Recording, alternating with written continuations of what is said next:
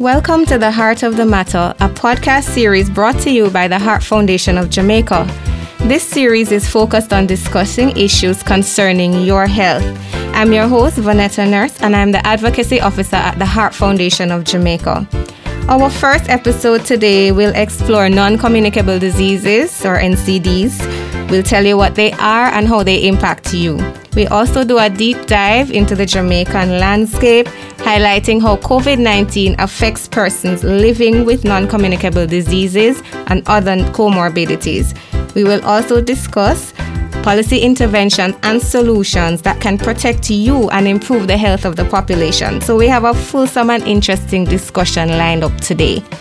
To guide us on these matters, we have invited Dr. Julia Rowe Porter, who is the medical epidemiologist in the Non-Communicable Diseases and Injuries Prevention Unit at the Ministry of Health and Wellness.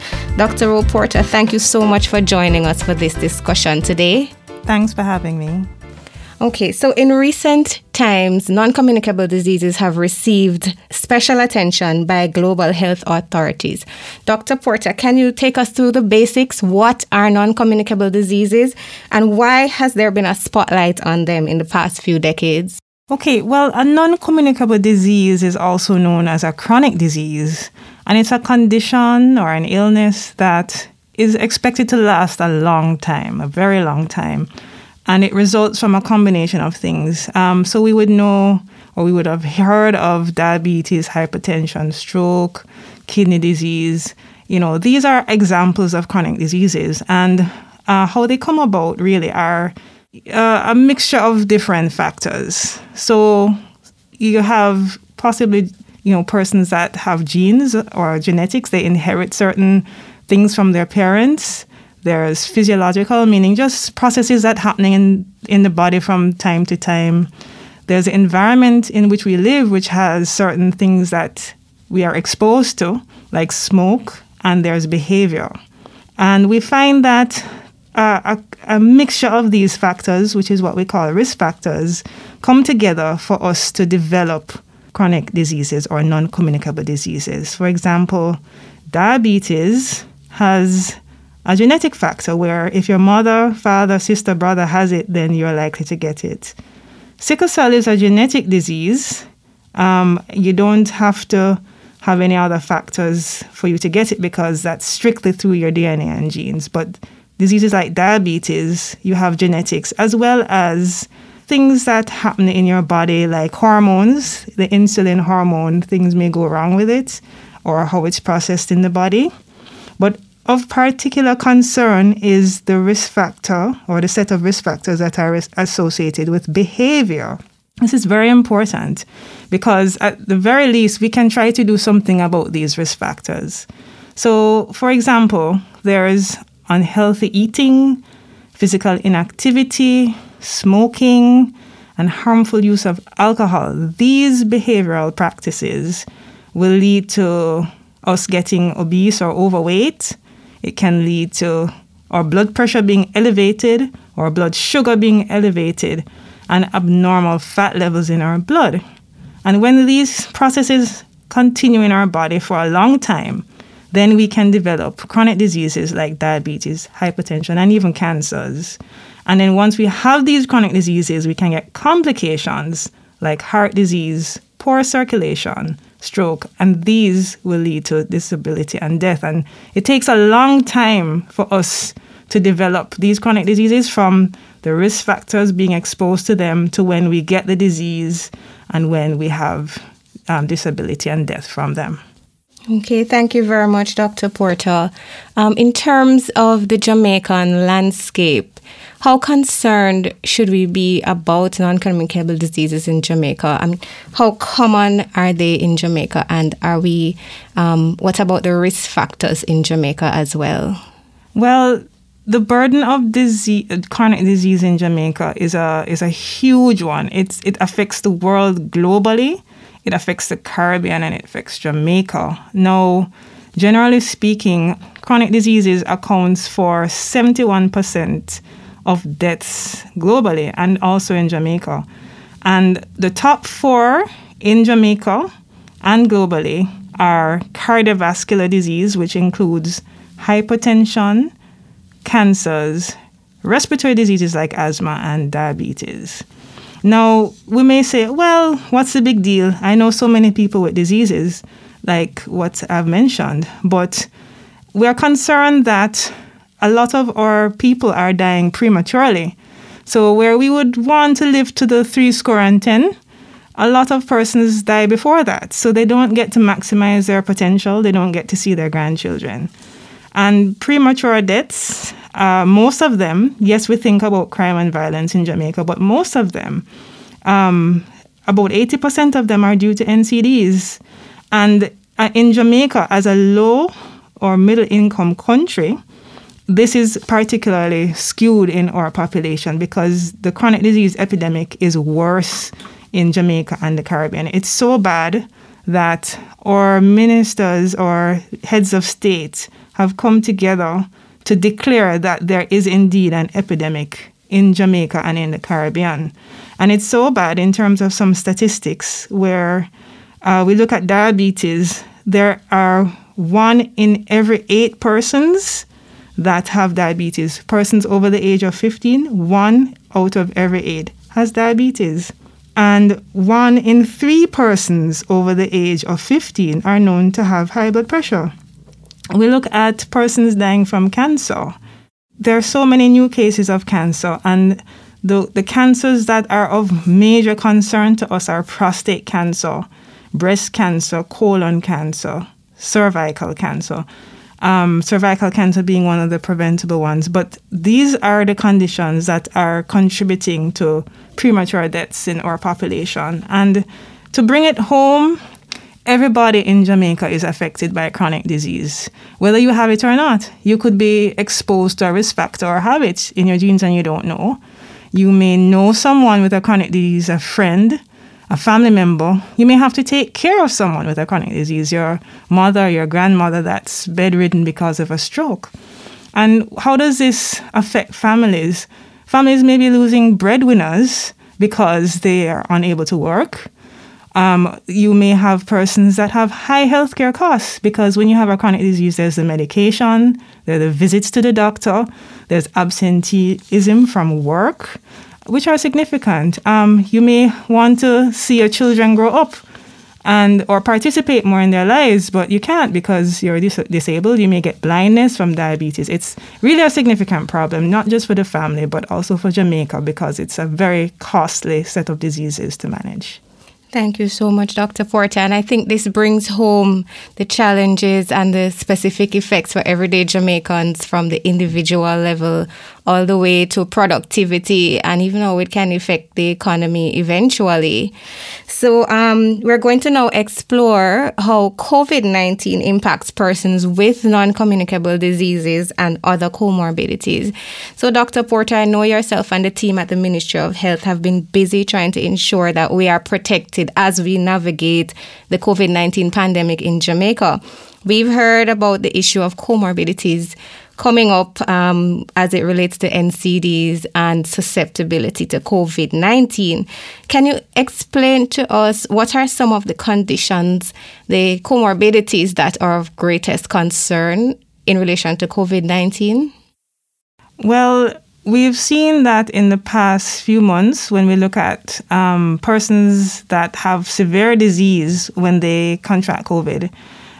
Those persons tend to have obesity, diabetes, hypertension, cardiovascular disease like heart disease, and other chronic conditions. So those are the top ones. There are others, and those persons are at risk of severe outcomes from COVID. So they're more likely to have the severest symptoms, shortness of breath. They will have what you call acute respiratory distress and have to go on a ventilator, and they are likely to die compared to other persons that don't have chronic diseases who may have a very mild or maybe no symptoms at all sort of course from COVID. We're concerned also that yes, COVID is a pandemic right now, but NCDs is also a pandemic. And I think it's even the bigger pandemic because COVID is showing that persons with chronic illnesses are really very vulnerable on many fronts. So they're vulnerable to severe complications of COVID. But because of COVID, it's a particularly stressful event for them.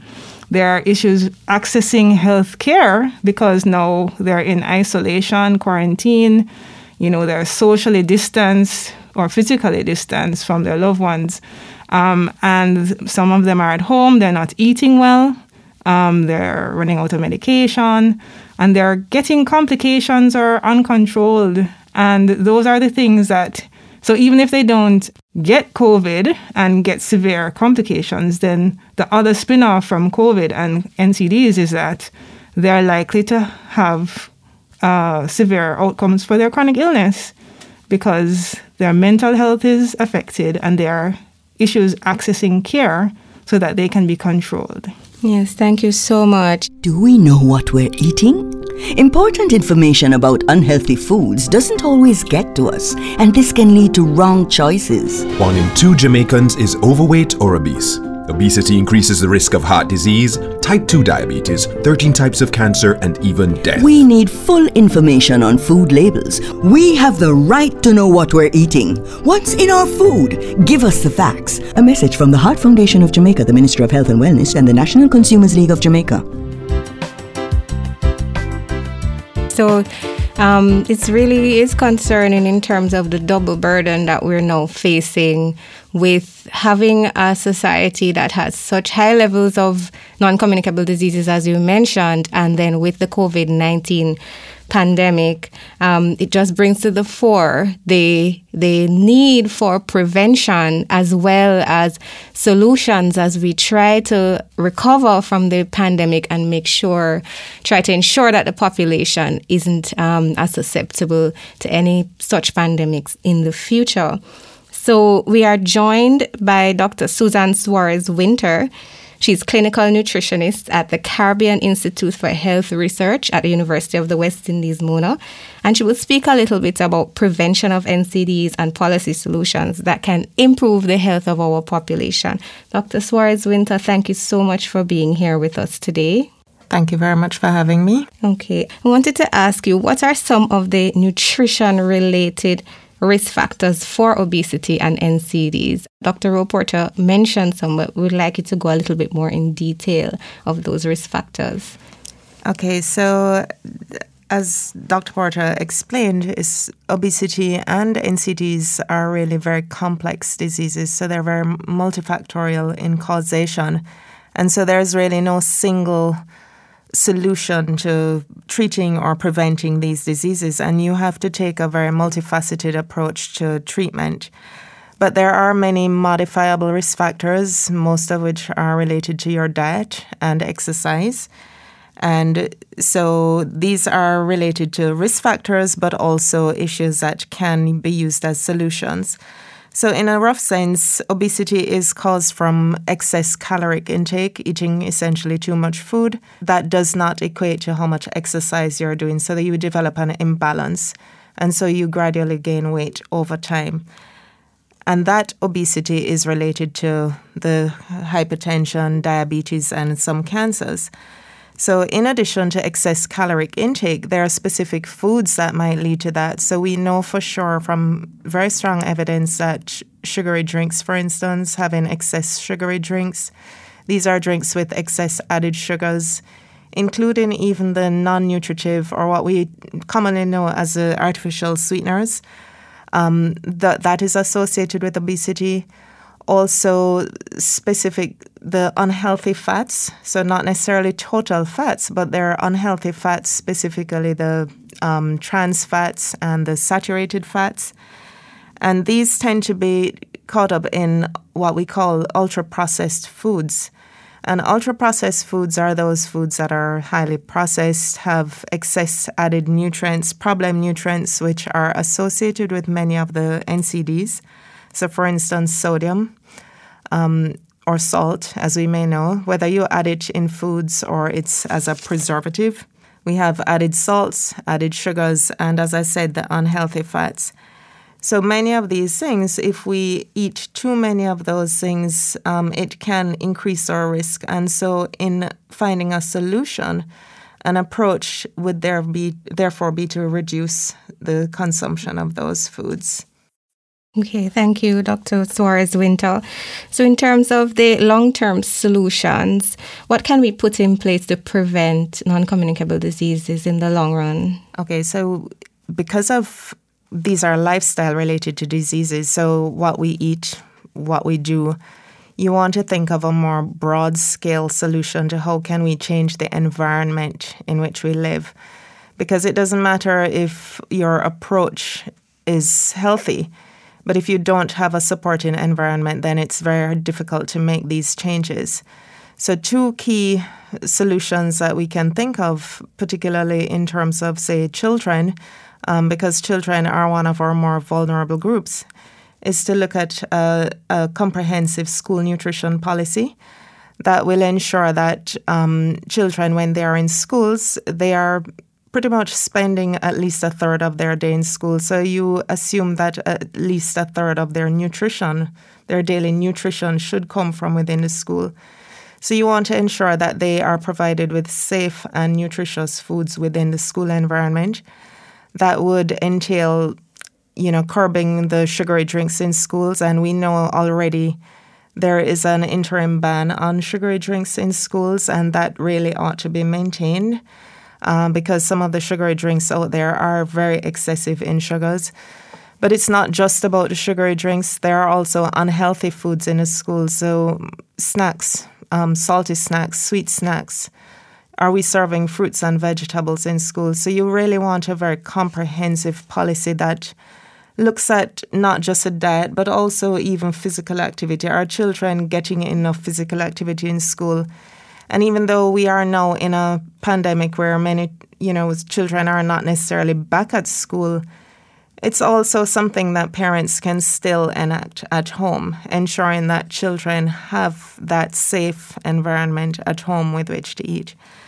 This leads into another policy, specifically around children, also in terms of the marketing of unhealthy foods to children. If you look in the food landscape, so in retail, when you go into the stores, you'll see that a lot of the foods that target children, they have cartoons, games. There are lots of what you may perceive to be juices on the markets, and you have that perception because they have fruits on the cover. But when you look at the ingredient listing, there isn't actually any fruit in there. And so one of the key components of a school nutrition policy, but expanding to children on a wider level, would be to curtail the marketing of unhealthy foods and beverages to children. And then the third one is also from a broader scale, which affects the wider population, is now front of package labeling. We already know from evidence that quite a number of the foods that are available in a retail market have excess sodium, sugars, and the unhealthy fats and non-nutritive sweeteners. And so while we do want to encourage reformulation, we need a simple tool that the population can make informed choices, and that comes through with a front of package labeling, whereby a warning symbol, something that will alert consumers to know that this particular food is unhealthy. As we go along, we're more reliant on packaged foods, and so this is where it's very important to ensure that consumers, have a right to healthy food, have a right to be able to choose healthy food, and also encourage that more healthy products will be available on the market.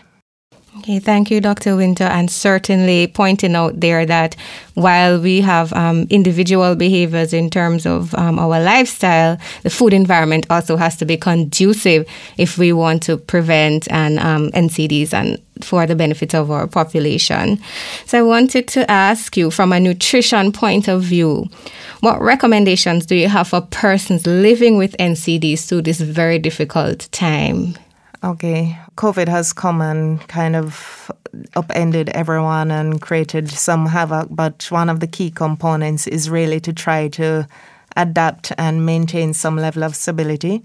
So in addition to following the general government guidelines on COVID, wearing your mask, keeping your hands and surroundings sanitized and keeping a safe distance, if you already have an NCD or some underlying condition, it's very important to ensure things like your prescriptions are up to date, that you maintain taking whatever medication.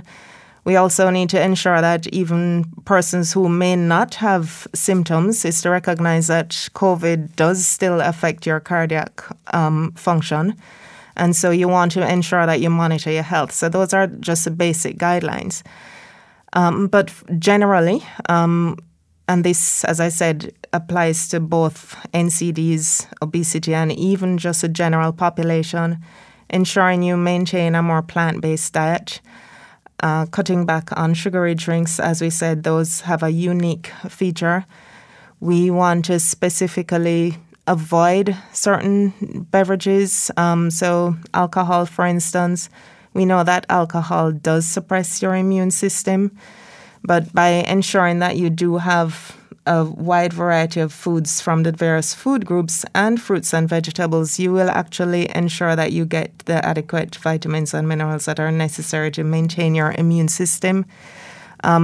Tobacco cessation is obviously there, even though it's not nutrition, but it's a very key component of COVID. And we also want to look at the physical activity side because, as I said, with obesity, there's both the intake and the output side. And COVID has come with a lot of, mental stress. And mental illness is something that many people don't pay attention to. But maintaining your physical activity during COVID is very important. And it's especially important for persons with NCD because it helps to regulate things like your blood pressure and your blood sugar. And particularly, just to mention for the children, because as I said, they are one of our more vulnerable groups, you want to ensure that children do maintain some level of stability, packing their lunch pans so that even though they're still at home, they do get healthy foods. And one of the key things, which I didn't mention before, but it's also ties in with both a policy standpoint and also during COVID, explore new options for food. So, while we don't want to necessarily be reliant on the packaged and the processed foods, consider including a home garden, and get those things because you get more natural foods in that way. And it also does help with the mental and the physical activity standpoint. So we know that if you need more information on these kinds of things, there are lots of information out there. So we do have at the Ministry of Health and Wellness website, the Heart Foundation of Jamaica, they have a lot of information. If you want information on the agricultural side of things, there's 4-H clubs. And also you have your health professionals, so nutrition professionals, medical professionals who can assist if you want more information. Yes, thank you so much for those excellent and important tips. Dr. Rowe Porter, did you want to add anything else in terms of the COVID-19 measures from the Ministry of Health side? Well, just to say that we really do encourage persons with NCDs to contact their healthcare providers. Don't just stay at home. Check in so that, your healthcare provider can know what's happening with you and can give you that kind of assistance. We know it's a little difficult for you to go out, but it's very important to maintain contact with your healthcare provider. There's the COVID hotline, not just for persons with NCDs, but the public, which is 888-1-LOVE or 888-663-5683. The ministry website was mentioned, and there's a COVID section there. But for those persons that are really having it difficult, depression, anxiety, there is a hotline that can be called to get some counseling and assistance, 888-NEW-LIFE or 888-639-5433. And lastly, to say that there are persons that are walking around that don't even know that they have a chronic illness. That's so important. Persons don't know their status. We're encouraging persons to get tested, to get screened for diabetes, get screened for your blood pressure. So get your blood pressures done, get your checkups, get your mammograms done, get your pap smears done, and all the other tests that are recommended to screen for those important diseases. It's still relevant, especially now, because you could be walking around with an NCD and you don't know, and you'll still be susceptible, vulnerable to having severe illness, whether or not you know you have it. Yes, thank you so much. Very, very important knowing your status, knowing your numbers. This can have serious implications in terms of your health status and going forward, your vulnerability. So I'm so happy we had the opportunity to speak today. I think it was a lot of useful information that we can act on to improve our health as well. So thank you so much, Dr. Rowe Porter and Dr. Suzanne Soares-Wynter, for the work that you actually do and for joining us today to discuss some of these matters. In the next episode of our podcast series, we will be talking about front of package labeling and why it's important for you to know what's in your food. In case you missed any of what was discussed today, you can visit the Heart Foundation website and listen to the podcast recording.